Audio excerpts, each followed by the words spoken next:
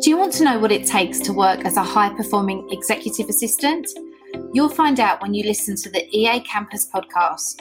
Join me, Nikki Christmas, the founder of Practically Perfect PA and the EA Campus, for a weekly interview with successful assistants who all have first-hand experience and lessons to share on what it takes to excel in the role. Tune in, get inspired, and learn how to create an assistant career where you are valued, motivated, and ready to face every challenge head on. Whether you are an assistant just starting in your career or prepared to move to the next level, building a successful assistant career just got a little easier with the EA Campus podcast. Hi everyone, and welcome to the next episode of the EA Campus podcast. Today we have the wonderful Aisha Everett-Khalif with us, and we are going to dig into some really interesting questions because Aisha has had such a varied career. Aisha, welcome to the EA Campus podcast. Thank you. Thank you for having me this morning. I really appreciate it. No, thank you so much for joining us. So as I said, we are going to have an interesting conversation today because you've covered many different aspects of the assistant role and you've branched out into different areas as well. So we're going to get into all of that detail. But Aisha, it'd be great to get a sense of your career to date. So why don't you let us know? Yeah, no, I appreciate that question. I think it's a great grounding question, right? So first and foremost, I am a mother, and that's really helped me to navigate my career in a unique way. So I'm a mother of 5 children, and in my marriage, my husband has a daughter as well. I have a bonus daughter who's absolutely beautiful and brilliant. And my career path, my journey started with administrative work. So I began early career as an executive assistant. Then the roles progressed into executive assistant / personal assistant / a combination of both. I've worked in different industries and different spaces, so it requires a different level of engagement from each assistant role. And after serving as an executive assistant for a number of years, I then moved into administrative services manager role, which really just drives administrative functions across an organization. So you have different executive assistants that you collaborate with to get the work done. I've also stepped outside of the corporate space for a little bit, a number of years, and owned my own business. I decided I wanted to do something that I felt like I was really good at and provide that service to other families in the neighboring community. So I served as an owner and founder of a private early education school in Smyrna, Georgia. So I did that for a number of years and then decided, okay, I've enjoyed this ride. Maybe I go back and take what I've learned and try to go back into the corporate space and leverage the new skills that I developed in running my business in a different capacity. So at that point, I had ambitions to not only serve as an executive assistant, like my dream role has always been, for many years, a chief of staff. So I went back into corporate with my eyes focused on, I would love to be able to elevate myself from an executive assistant to a chief of staff, which is the role I currently serve in at my organization. We have a different title for that role. We call it a business manager, yet it is a chief of staff role. So that's been my journey over 20 plus years now. Wow. There is a lot to dig in from really what you've just said there. First of all, I want to know how you manage 5 children plus an extra one. Oh my goodness. Any tips you can throw my way as a mother of 2 would be very greatly appreciated. So we'll come back to that one. But talk to me about the main aspects of the role that you're in at the moment. So when you started in the organisation, did you go into that organisation as a assistant and then you moved into the business support role, chief of staff type of role? And if that was the case, could you talk me through how you started as the assistant and then moved into that additional role? That was actually a very interesting journey. I remember at the time I was in the process of moving from the city that I lived in at the time and was contemplating other cities I could move to. So as I began my search, I started with executive assistant positions, but I really wanted to focus on those executive assistant positions that were pretty aggressive, really demanding, required a lot of engagement, interaction. I was open to some travel. So like I mentioned before, the different ways that executive assistants work and support the executives that they're connected to. And it really just depends on that executive to determine how dynamic this role is going to be. So I remember interviewing for the position, and the person that I was interviewing at the time was the vice president of this organization. Within my company, we have different business units. And so this particular individual was a vice president of a certain business unit within the organization. And so he was looking for someone that could help him with design thinking, who was passionate about innovation, who wanted to bring diversity, equity, and inclusion into the role. And so I was like, oh, this is going to be great. So I moved into that role after being offered the position. And upon moving into that role, the wonderful thing, it's actually a beauty of the organization that I work for. They encourage involvement in different aspects. So of course they want you to realize the current role that they've hired you for, but there's so many other opportunities and ways that you can get engaged with the company.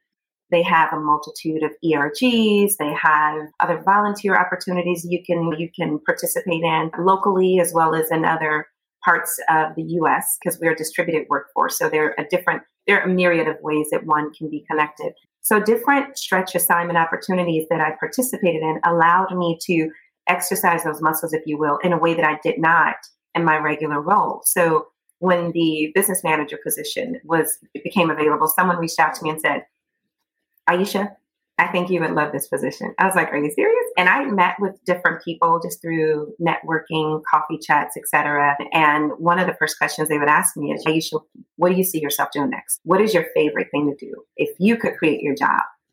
And I was like, are you seriously asking this question? And they were genuinely curious about what I wanted to do. And I told them I want to be a chief of staff.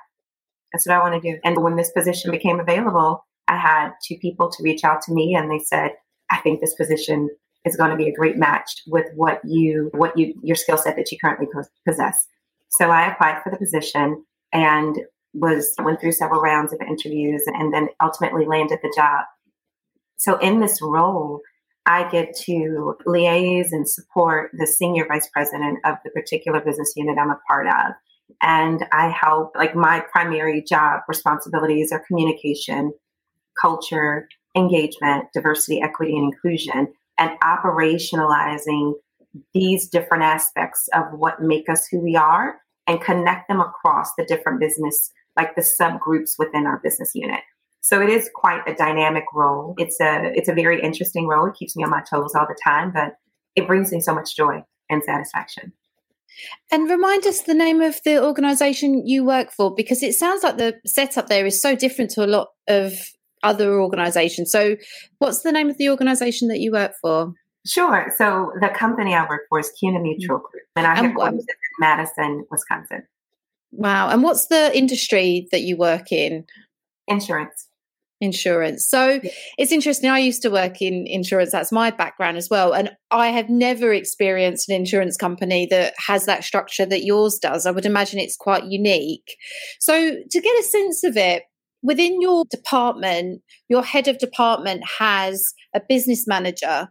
Do they also have an assistant that works alongside the two of you? Yeah, they do. And it's like call it the magical trifecta, because his senior admin is key to doing all the things that I want to do and all the things that he needs to do. And I think it's the magic of that dynamic that helps to facilitate the transformation and the growth and all the things that we want to accomplish as a team. She's absolutely key to that work. And because you would often get that set up when it's the CEO of an organization or the founder or the chairman or whatever it happens to be. But does that three, if you could word it like that, does every business unit have that structure in your organization? That's a fantastic question. Every business unit does not. However, there are more business units that see the value in this sort of arrangement and the structure in terms of having a senior leader still maintain support with an administrative assistant, as well as having someone to work alongside the senior administrative assistant to do the other, manage the other parts of the business that the senior administrative assistant won't. So, for example, her role is more of she schedules, she has line of sight into his day, going several months out. She knows by way of managing his inbox and his calendar. She knows what's important. She knows what's top of mind. She knows who the connecting pieces are. She'll have that level of insight and detail, which is valuable because when we think about operationalizing things such as culture, putting that into practice, diversity, equity, and inclusion, putting that into practice. She's a person that I go to say, hey, how might we make this meeting happen? What do you think how can we create more efficiency in this area?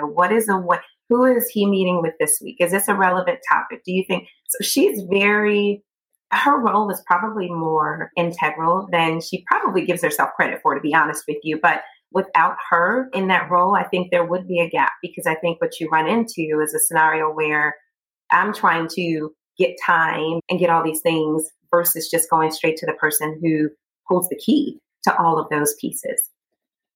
It's interesting, isn't it? Because there's a lot of conversation in the assistant industry at the moment about assistants moving into a chief of staff type role.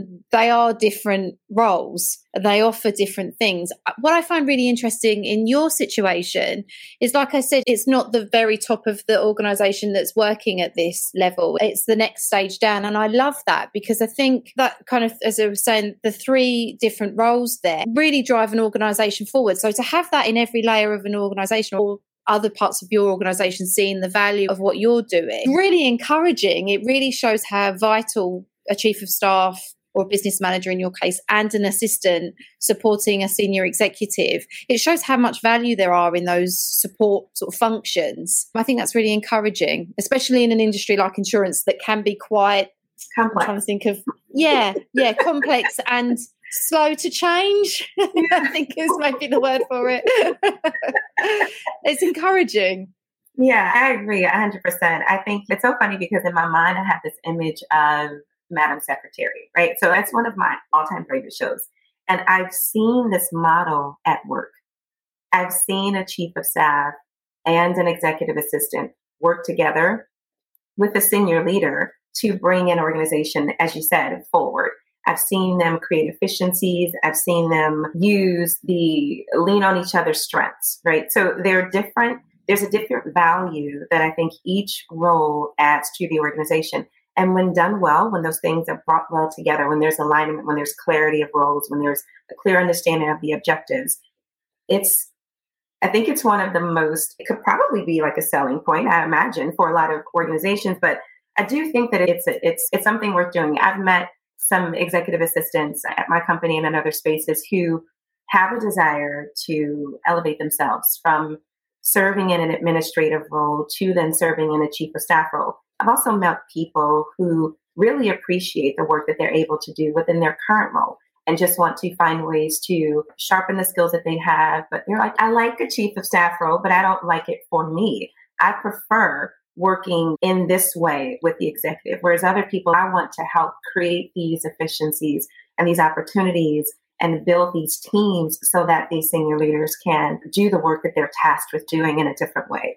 So I do believe that your passion and your drive, and it could change over time. I think that really helps as we lean into those different parts of the organization.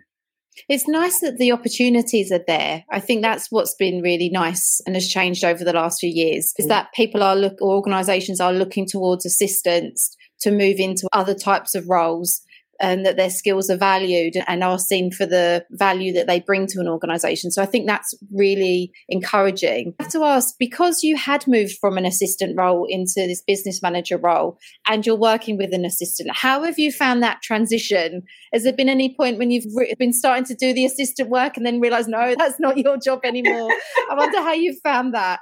Yeah, that's a great question. And it's actually a real experience. When she and I first started working together, I think I refer to it as a tricky dance, right? We were both trying to figure out, do we put our left foot forward first? Do we put our right foot? What do we do? How do we move together with grace?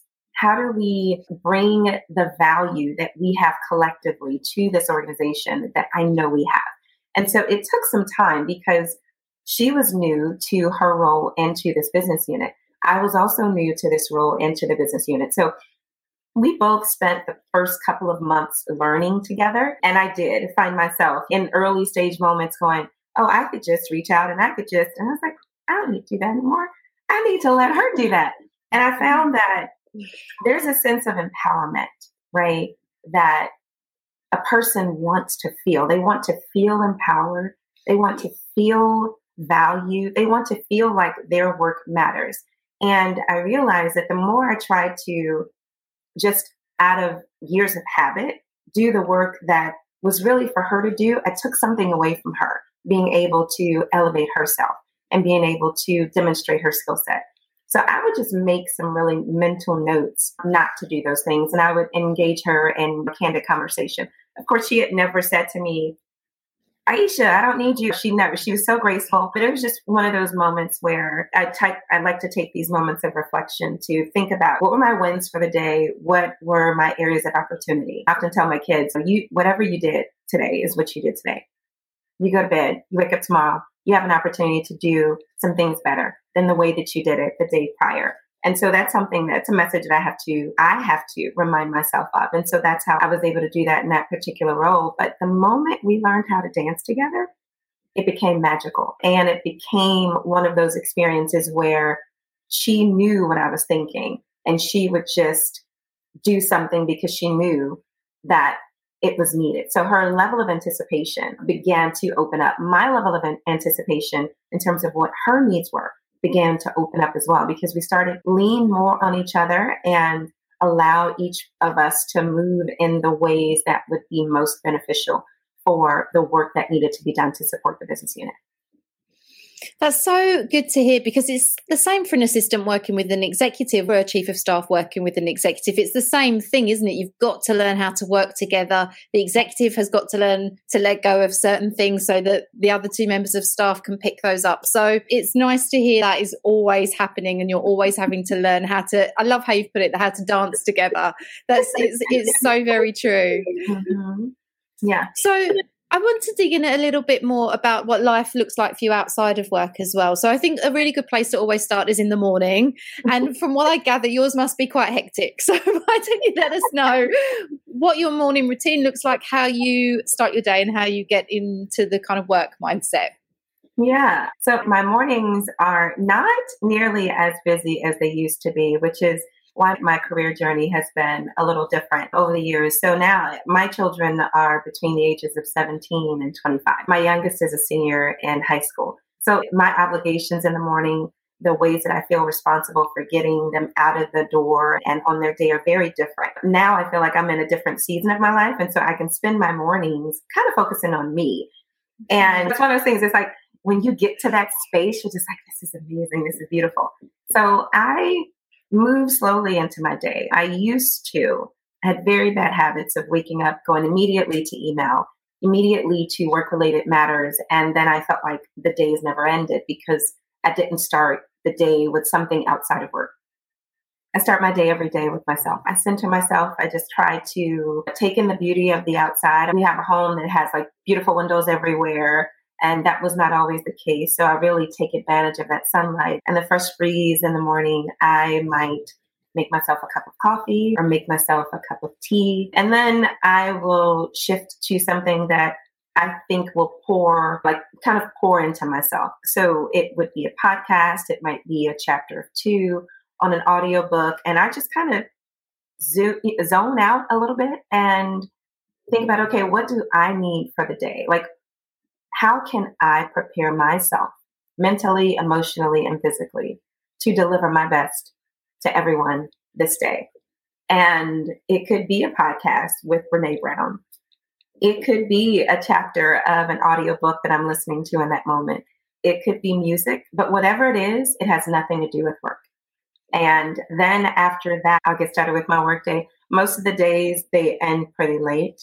But I've found ways to, throughout the day, knowing that since I live on Eastern Standard and my company is based in Central Standard, there's an hour difference. So my work days, if I aligned my schedule with the Central Standard hours, my workday wouldn't officially end until 6 p.m. or later, which is quite late.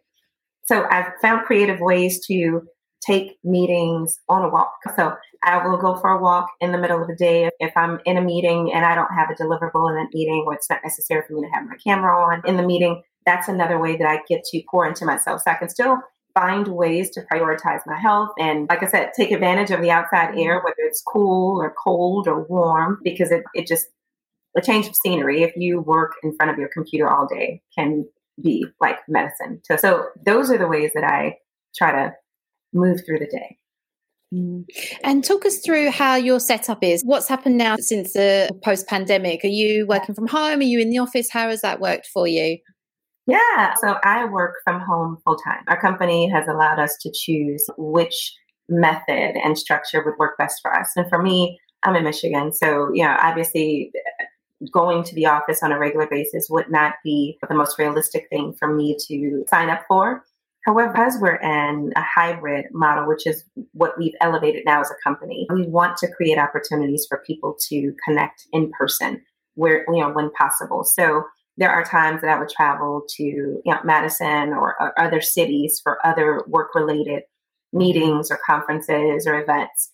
And that's been really good. But I do really love being able to work remotely. It does require a different level of engagement and intention because you are not, there's certain social cues and things that you cannot pick up on when you only connect or you primarily connect with people through video or something like that. So there's a different exercise that we must go through in order to maintain healthy work dynamics and work relationships, but I really enjoy it.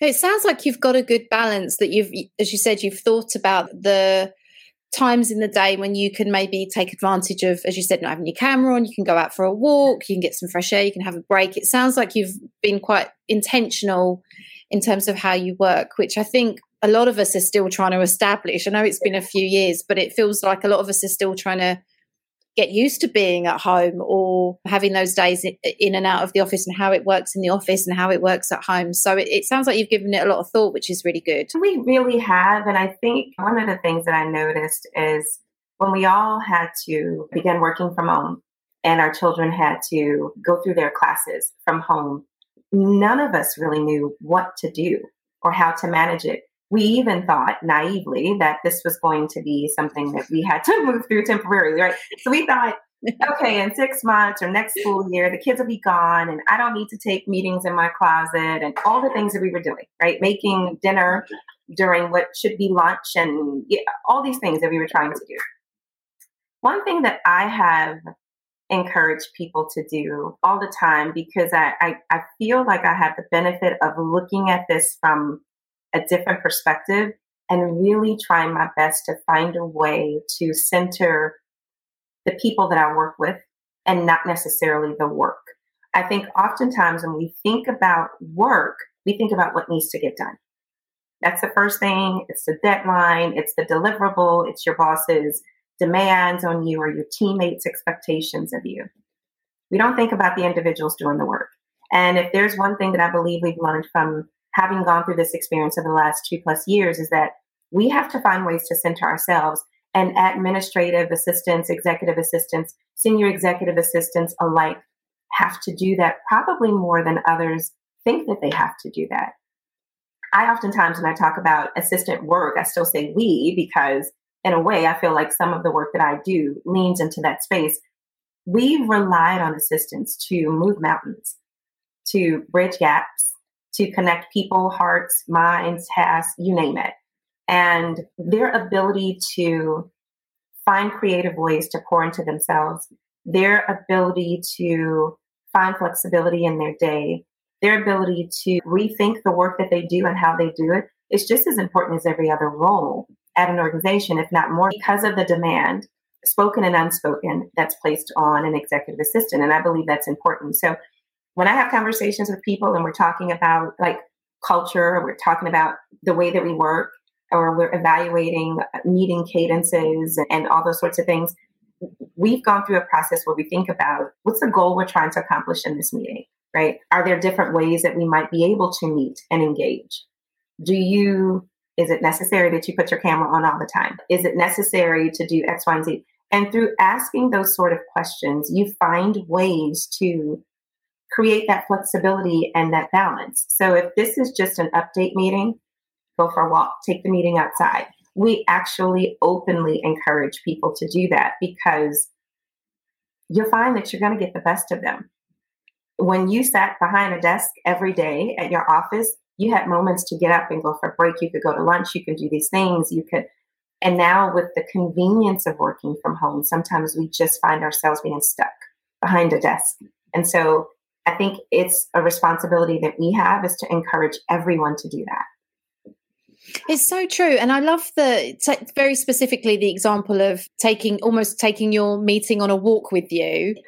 If you think about when you're walking and you're, say, listening to a podcast or listening to some music or something, you're really listening because, yes, you're taking in the world around you, but you're actually actively listening. Yeah. And when you're sitting at a computer or you've got your camera on, you're often looking at yourself, you're often looking at the other people, you're looking around what's happening in the room, what's behind in somebody's living room, whatever it happens to be. But actually out on a walk, you can solely focus on the conversation that's happening. So I think that's such a good piece of advice to give to our listeners today, because it's something that probably isn't that encouraged and really should be, because it makes a big difference. Yeah, it does. I think it's so funny because you're absolutely right. We can get so distracted just by going through whatever the motion is when we're sitting at this, because I'm like, I probably need to, let me go order that. Oh, my light bulb. On a walk, you're just tuned in to what that individual is saying. And I find that during those times, I have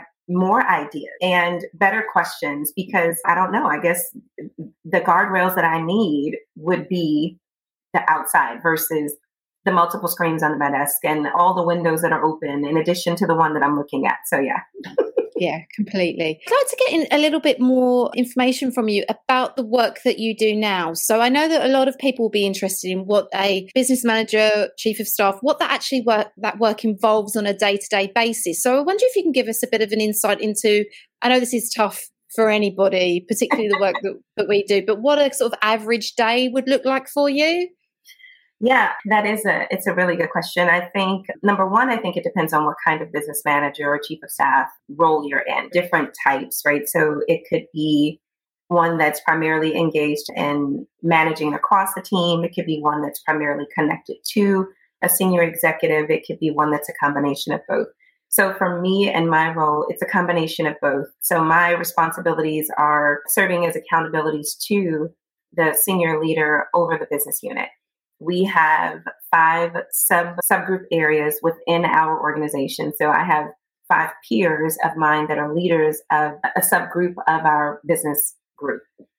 Within that dynamic, my responsibility would be to ensure that clear communication is shared across the organization. It would be to manage a variety of meetings that we have. We have a weekly meeting with approximately 120 or 30 attendees.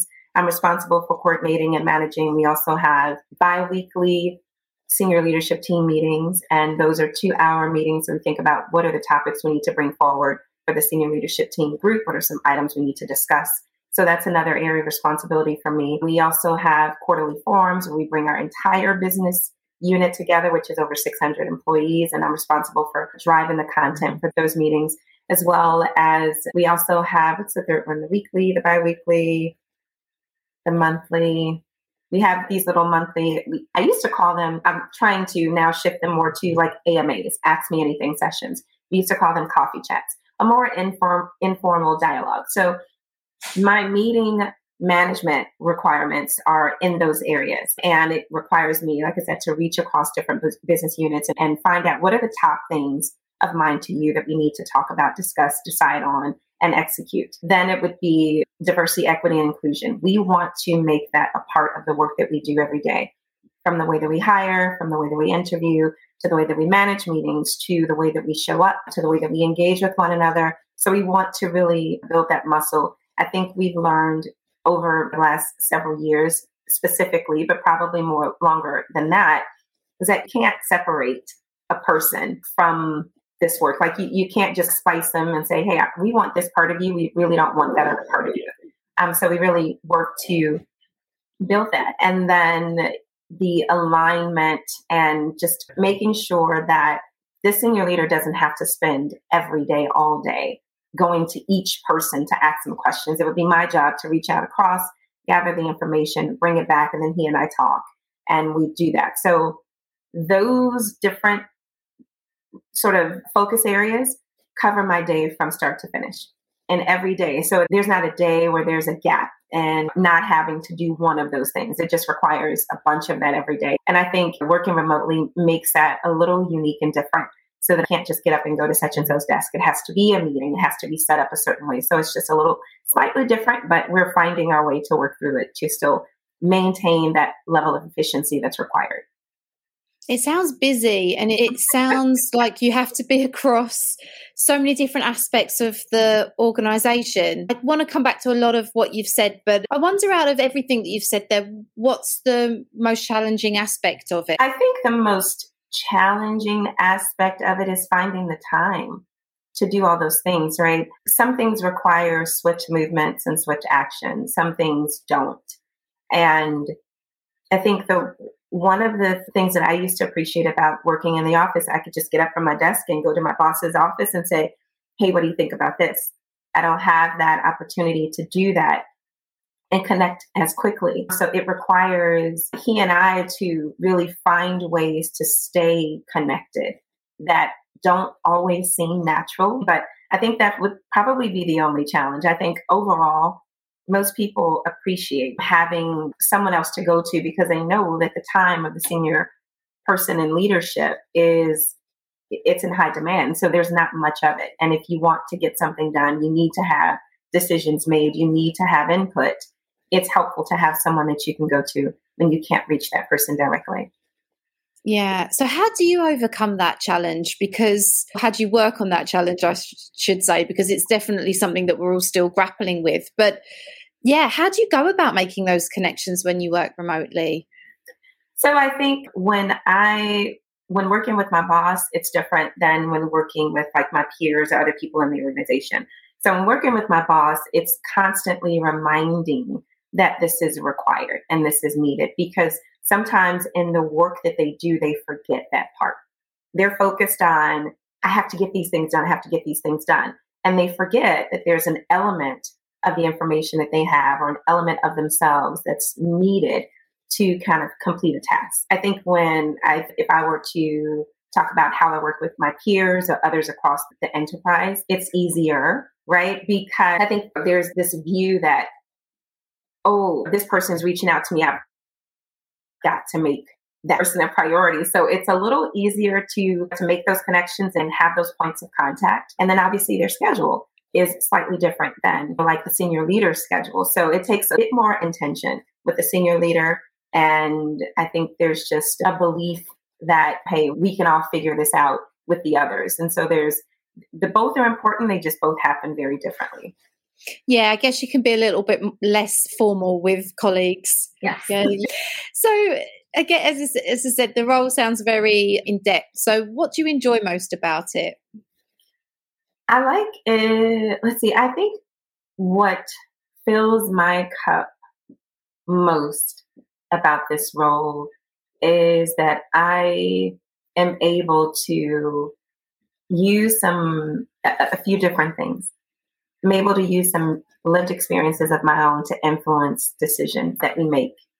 I'm also able to bring a level of inclusion and a different perspective into conversations, like decision-making conversations that will impact the entire business unit in a positive way. I think sometimes that's a perspective that's not always in the room where the decisions are made, but I think that that's a perspective that's absolutely valued or should be regarded as such. So those are the two things that really inspire me. And I am goal-oriented. So I like to see a finished product. I love seeing work done. I love seeing the outcome. I love working with people and getting to know them and learn new ways of doing things as I do that. So I enjoy those three things. So can you tell us a little bit more about the diversity, equity and inclusion part of your role? Was this a part of the role that was there when you went for the job, or is it something that you've created yourself within that role? And does it sit across the entire organization, or is it within your business unit? So it is something that exists within our company. It's woven into the fabric of our company and how the company approaches most everything that they do. My boss, in going through the interview process, had expressed to me that he wanted to make diversity, equity, and inclusion central to the way that we operate and central to the culture that we build. So I knew going into this role that this was the expectation. I also knew going into this role that this was something that he knew I was passionate about it. I serve as a co-lead for one of our ERGs, which are employee resource groups here at our company. So this was definitely something that is a part of who I am, and it's a part of what really drives me, inspires me, gives me life. And I'm like, oh, this is going to be great. So I really try to find ways to incorporate that. I think when it comes to diversity, equity, and inclusion, there's so many ways that you can look at that. Some people, when thinking about diversity, think about the things that they see right away. And what I try to do is help people to understand diversity from a different perspective. Yes, these are identities that you see. These are things that you can easily acknowledge about another person. But there are also other identities that we bring into a space. So we try to create moments where we really uncover that and explore that with one another, because it matters. It matters in terms of how people show up for work. It matters in what resonates with them and what does not. It matters in terms of their level of engagement that you see or that you won't see. Inclusion as well. It is the same thing, and equity is so huge. So we try to think about it from a holistic perspective. So when it comes to our hiring practices, when it comes to the way that we meet, when it comes to the way that we engage, when it comes to the deliverables that we set, we need to ensure that diversity, equity, and inclusion is top of mind, as it is central to the culture that we are building. And how does that manifest itself in the different environments in which you interact with other members of staff? Sure. So diversity, I think, first of all, I think one of the things I love about our business unit is that every person on our senior leadership team or different people leader roles of the organization have some level of awareness and passion about diversity, equity, and inclusion. So we all understand it. We all understand the importance and the value of it. We sit in different places when it comes to that. For us, it could be as we're thinking about recruitment, as we're thinking about promotions, as we're thinking about retaining talent, to really be intentional and look across our organization and our business unit and where are we missing an element? Where are we missing a voice? If we're making a decision, do we have all the voices in the room at the time to make the best decision? Or does everyone in the room share the same opinion? If that's the case, then we know we're not going to reach the desired outcome. And so those are ways that we actively engage that. And as I mentioned, it just requires a different level of intention. If you're used to moving through decisions or moving through your day-to-day work in a certain way for many years, it's going to take time for anyone to change those habits. And I think when you invite people on senior leadership teams or in decision-making groups that don't have the same opinion as you do, they don't have the same perspective as you do, they don't have the same lived experiences as you do, they're going to help you find ways to operationalize the things that you want to have happen. It's so encouraging. It's so wonderful to hear that. Again, as I said, from having worked in insurance companies, and I would imagine working in London for an insurance company is probably different to working in the States or other countries around the world. But from my experience, it was a very established, in a lot of ways, boys' club type environment. It was very stayed. So it's lovely to hear that there's another insurance organisation somewhere in the world that is so open, and I love that. I think for a lot of people, particularly assistants, so many of us for such a long time have had to almost leave our everyday lives at the door and then walk into an office and not tell anybody about yourself, not talk about your family or your lived experience or your culture or your religion or where you're from, whatever it happens to be. You just go into this kind of corporate mindset. And it's crazy that we all did that for such a long time, when really if you can bring your whole authentic self into work and share those opinions that come from the experiences that you've had, then that's got to be better. So it's so encouraging to hear that. It really, truly is. Oh, yeah, I agree with you 100%. I think you're not going to get someone's best ideas by telling them that there's a certain part of themselves that they are not welcome to bring to work, nor are you going to get someone's best version of themselves when they feel as if there is a part of themselves that's not welcomed at a company. For many years, I didn't talk about the fact that I had 5 children. For many years, I didn't talk about the fact that I was raised by a single mother. For many years, I didn't discuss a lot of parts of myself that I felt were integral to who I am today because I didn't feel like I could. I didn't feel like anyone cared. I didn't feel like it would help me at all. I didn't feel like anyone wanted to genuinely connect with me or understand me better. And the moment I don't know, my grandmother used to have this expression. She would say, just live a little, meaning hey, you may not understand it right now, but give yourself some time and in a few years you'll get it. And so what I got from that was that I just needed to care less a bit about that. There's so many people now that are looking for jobs and exploring career options, and they're doing that. They're performing their search based on their values, not based on what these other companies and organizations want. And again, I think it's a byproduct of having gone through this experience over the last 2+ years. You find more and more that you've given so much of yourself in so many different ways, but you don't really feel personally fulfilled. You don't really feel like the things you're experiencing at home, you're able to talk about. If you're working from home, you've brought your work home. Why not be able to bring those elements of yourself to the work that you do? So I think it takes those leaders that have the foresight, those leaders that have a passion to drive that sort of transformational growth in their organization, that recognize the significance of allowing people, making it okay for people to bring their best selves, their best version of themselves and their ideas to that organization. Yeah, and not being scared of a different perspective. Yes, because we'd all love to live in a sort of echo chamber where everything you think is what everyone else thinks, but it's just not the way that the world works.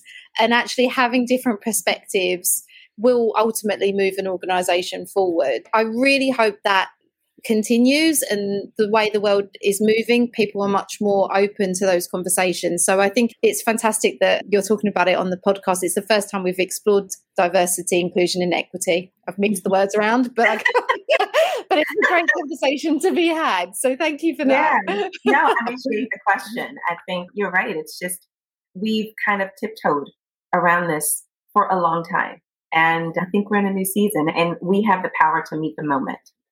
Yeah, I love that. I'd like to get a sense of what life is like for you after work. You spoke, and it sounds like absolute heaven, your mornings. I feel like you're living the dream.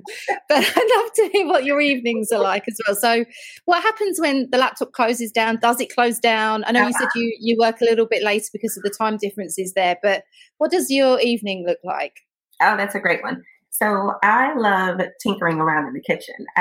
My family and I, we have this expression, we say food is love. So many other people say the same thing. It's a shared expression. So I love to cook. And when I have the energy, because it's not always the case, but when I have the energy, I am preparing a meal. I will turn on some music, and that will be how I just de-stress or decompress a little bit. Like it's almost like if you can envision removing the work layers, that's how I remove the work layers by just doing something that has nothing to do with anything else. If I'm with my kids, I'm all about my kids. I'm spending every minute with them. I'm trying my best not to be tempted to pick up my phone and scroll through something. So we're all trying to work through that bad habit. So we do that together. I enjoy weekend times. So when, as a family, if we're able to do something or go somewhere, we will absolutely do that. If I want to be a vegetable, I am going to binge on something. And usually I have no idea what I'm going to watch. So what I sometimes end up doing is watching shows over again that I've watched before, which my family thinks I'm crazy about. But it's me. It's mindless, right? There's no heavy lifting required, no deadlines associated with it. It has nothing to do with anybody else. It's only about what I want to do. And I love that. It sounds like you've given, between having that number of children and also working as an assistant, it sounds like you've given a lot of yourself over an extended period of your time to other people. Yeah. So it sounds lovely that you're able to go, do you know what, this is my time. Mm-hmm. I'm going to do this for me. As you said earlier, I'm going to fill my cup. So I love that you're in that stage. It's fantastic. I'm in my mind, I'm like, you can get there. So I love that. I love that you rewatch shows. It's so rare these days that anybody does that. So I love that you do that. I'm pretty boring and simple when it comes to most things. Live into that and lean into that season. And it looks different for every person, and it's not always easy. Some days I fail at centering myself. Some days I'm right back to trying to do something for someone else, and I have to remind myself, like, it's not their time. So it's nothing that I've perfected, but it's something that I continue to work at. And I just allow other people that are close to me to remind me of that. I mean, I think that's important to have people in your life that can say, hey, should you really be working right now? It's the weekend. What are you doing? Have you used your PTO? So those are kinds of questions that you want to welcome other people to ask you and to challenge you with, because we all know that left to ourselves, sometimes we make the worst mistakes, the worst decisions. That's very true. Well, I've got a couple of questions before we round up. I'd love to get some tips and tricks from you and some advice that you can share with other assistants. So first of all, could you let us know or give some advice to assistants who are just coming into the role that maybe you wish somebody had told you when you first started your career?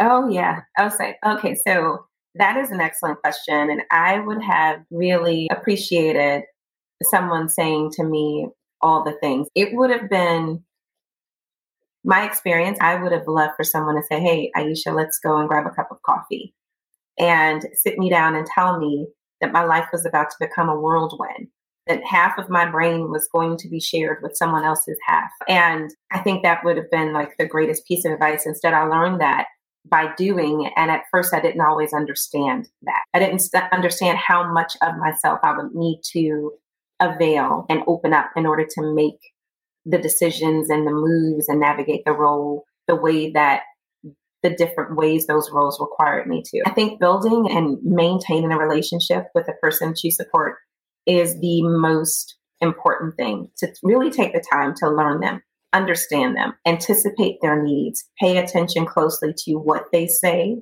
how they say it, and what they're leaving out, because those are keys and cues that will let you know what's most important to them. I think that I've always told people, walk around with a notepad. Walk around with a notepad and a pen.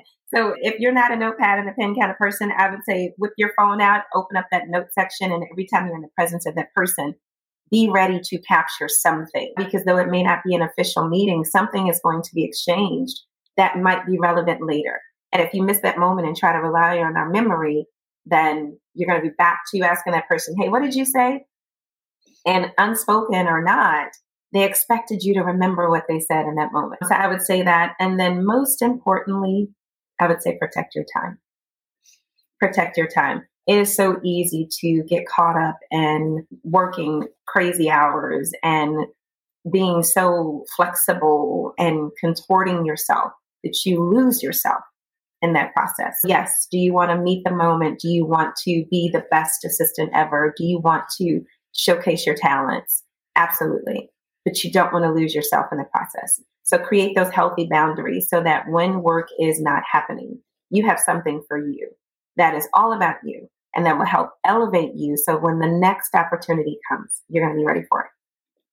Yeah, very wise words. For assistants who are thinking about moving into a chief of staff role, or the opportunity is sort of there for them, is there any advice you can give them in terms of how to maybe work more in a particular area within the assistant role to prepare themselves to move into a chief of staff role? I think that's a great question. I think that one of the things that I would encourage people to do is to think about what aspect or element of the assistant role really resonates with them. Where do they shine the most? Because a chief of staff can engage. So do you lean more in communications? Find a way that you can continue to sharpen that communication arm of what you do to help elevate you to the next level. If you are a great connector, then continue to work on that. Continue to listen in, stay in tune with things that are being said and the spaces around you. Read the room. Understand who are the most important people in the room, right? If you will. Who are the people that a senior leader will defer to most, and start building that relationship with that individual. It will help you gain a level of insight and understanding that you wouldn't ordinarily have just serving as an assistant. I think those are the things that I would recommend the most, because some chiefs of staff focus more on finance. Some chiefs of staff focus more on alignment. Some chiefs of staff focus more on communication. So there are different ways that you can engage. And I would say just find that one that speaks to you, that resonates to you, where you say, hey, I may not be an expert, but I know enough to be dangerous in this area. And that will help you to walk through that door when it's opened. Yeah, absolutely. And then my last question in terms of offering advice to other assistants, if assistants are working in an environment that isn't inclusive, again, is there any advice that you can give to them, maybe to have those conversations or make the environment more inclusive? Yeah, that's a really good question. And I think it's an important one. I think that what I would say to anyone who notices that things are not as inclusive as you would want, I would pose a question to the senior leader and ask what they want to see and what is it that they want, because you're not going to be able to move that needle very much without the support of that senior leader. So first and foremost, find out, what does inclusion mean to them? What does diversity mean to them? What does equity mean to them? Begin that conversation with that senior leader. Continue having that conversation with that senior leader. And the more that senior leader is open to exploring that with you, then you'll be able to make those changes. Generally speaking, without the support of a senior leader, it's going to be very difficult to move that conversation forward. They may say, I really don't know much about it, but I'm interested in your perspective. Or these are the things that I think, but I don't really know how to do it. And so be prepared in those moments to go there with some ideas, some suggestions. Maybe there's a project that you could start. Maybe you could start facilitating morning coffees where you all talk about diversity issues or equity issues or cultural issues or societal issues. Maybe that's a start. But I would definitely start that conversation. Be prepared with some ideas and think about maybe one that you might be able to raise your hand for, and then show how these things can work in that organization. I would imagine it takes a bit of confidence to do that. So I wonder how you've gone about having the confidence to have those conversations, but also a general question around confidence for you, how that's developed in your career. So I don't think confidence, maybe. I would say courage. We're not all made the same. We don't think the same. We don't always confidently walk into rooms and move around spaces. Diversity, equity, and inclusion, things that are really personal, require courage and vulnerability. So you have to be brave enough to have these awkward conversations. Be brave enough to bring up a topic that may not have been explored before. I think that's where you show up. So I've always leaned on this. I think about it, trusting and trembling, right? So you can be scared and move forward. You can be uncertain and move forward, but just move forward. Oh, I just want to pause for a minute. That's fantastic advice. Absolutely fantastic advice. I'm going to absolutely live my life by that. That's wonderful. One last question before we wrap up. And I always like to finish by asking each of our guests to share a little bit of love in the assistant industry and tell us some of your favorite publications, websites, training, anything that's helped you develop in your career. That is a great question. So I think one thing that has helped to develop, I love podcasts. I love podcasts. That's like my new thing to do. I love reading. I love listening to stories, and I love learning about other people's experience and journey. That is the one thing that I believe has really helped me. Another thing that I believe has really helped me is I just reach out to people and engage in conversations to learn more about them. I want to learn about, how did you get to where you are? Tell me about your story. And then from those, I usually take back and think about, okay, what might I be able to apply based on what they said? What's one practice I can implement? What's one thing that I can do or work towards? And I just use it. I feel like as a collective, we have so much that we've done and explored and experienced. So it would be amazing to be able to do something based on or move forward because you were encouraged and inspired by something that someone else shared. I could speak to you all day, and it's so interesting. On a lot of the podcasts, there's definitely a shared conversation had between myself and the guests. But when it comes to talking to you today, I've done so much listening and have learned so much from you. So I so appreciate you spending the time with us and sharing so much of your story and your journey. And I think it's really inspiring. And I think for anybody who's wants to move into a different role or go and forge a path and maybe get a promotion, I think listening to the podcast episode today is going to help them tremendously. So thank you so much, Aisha. I appreciate you, Nikki. Thank you for inviting me this morning. Thank you so much for listening to the EA Campus podcast. We would love for you to take a minute to subscribe to the EA Campus podcast on iTunes, Spotify, or wherever you find your podcasts. If you could give us a review, we would so appreciate that too. If you want to check out the show notes, you can do that by going over to the eacampus.com/podcast and take a look at everything we discussed. You can also find all the links to the resources, articles, and tech that we mentioned during the show. If you want to join the conversation inside the EA Campus community, you will also find all of the information on the EA Campus website. The community continues to grow and we have an amazing group of assistants sharing their careers. We have ongoing events and training for our members, and we would love to see ambitious and career-driven assistants join us. Thanks for your time, and I hope you tune in again to the next episode of the EA Campus podcast.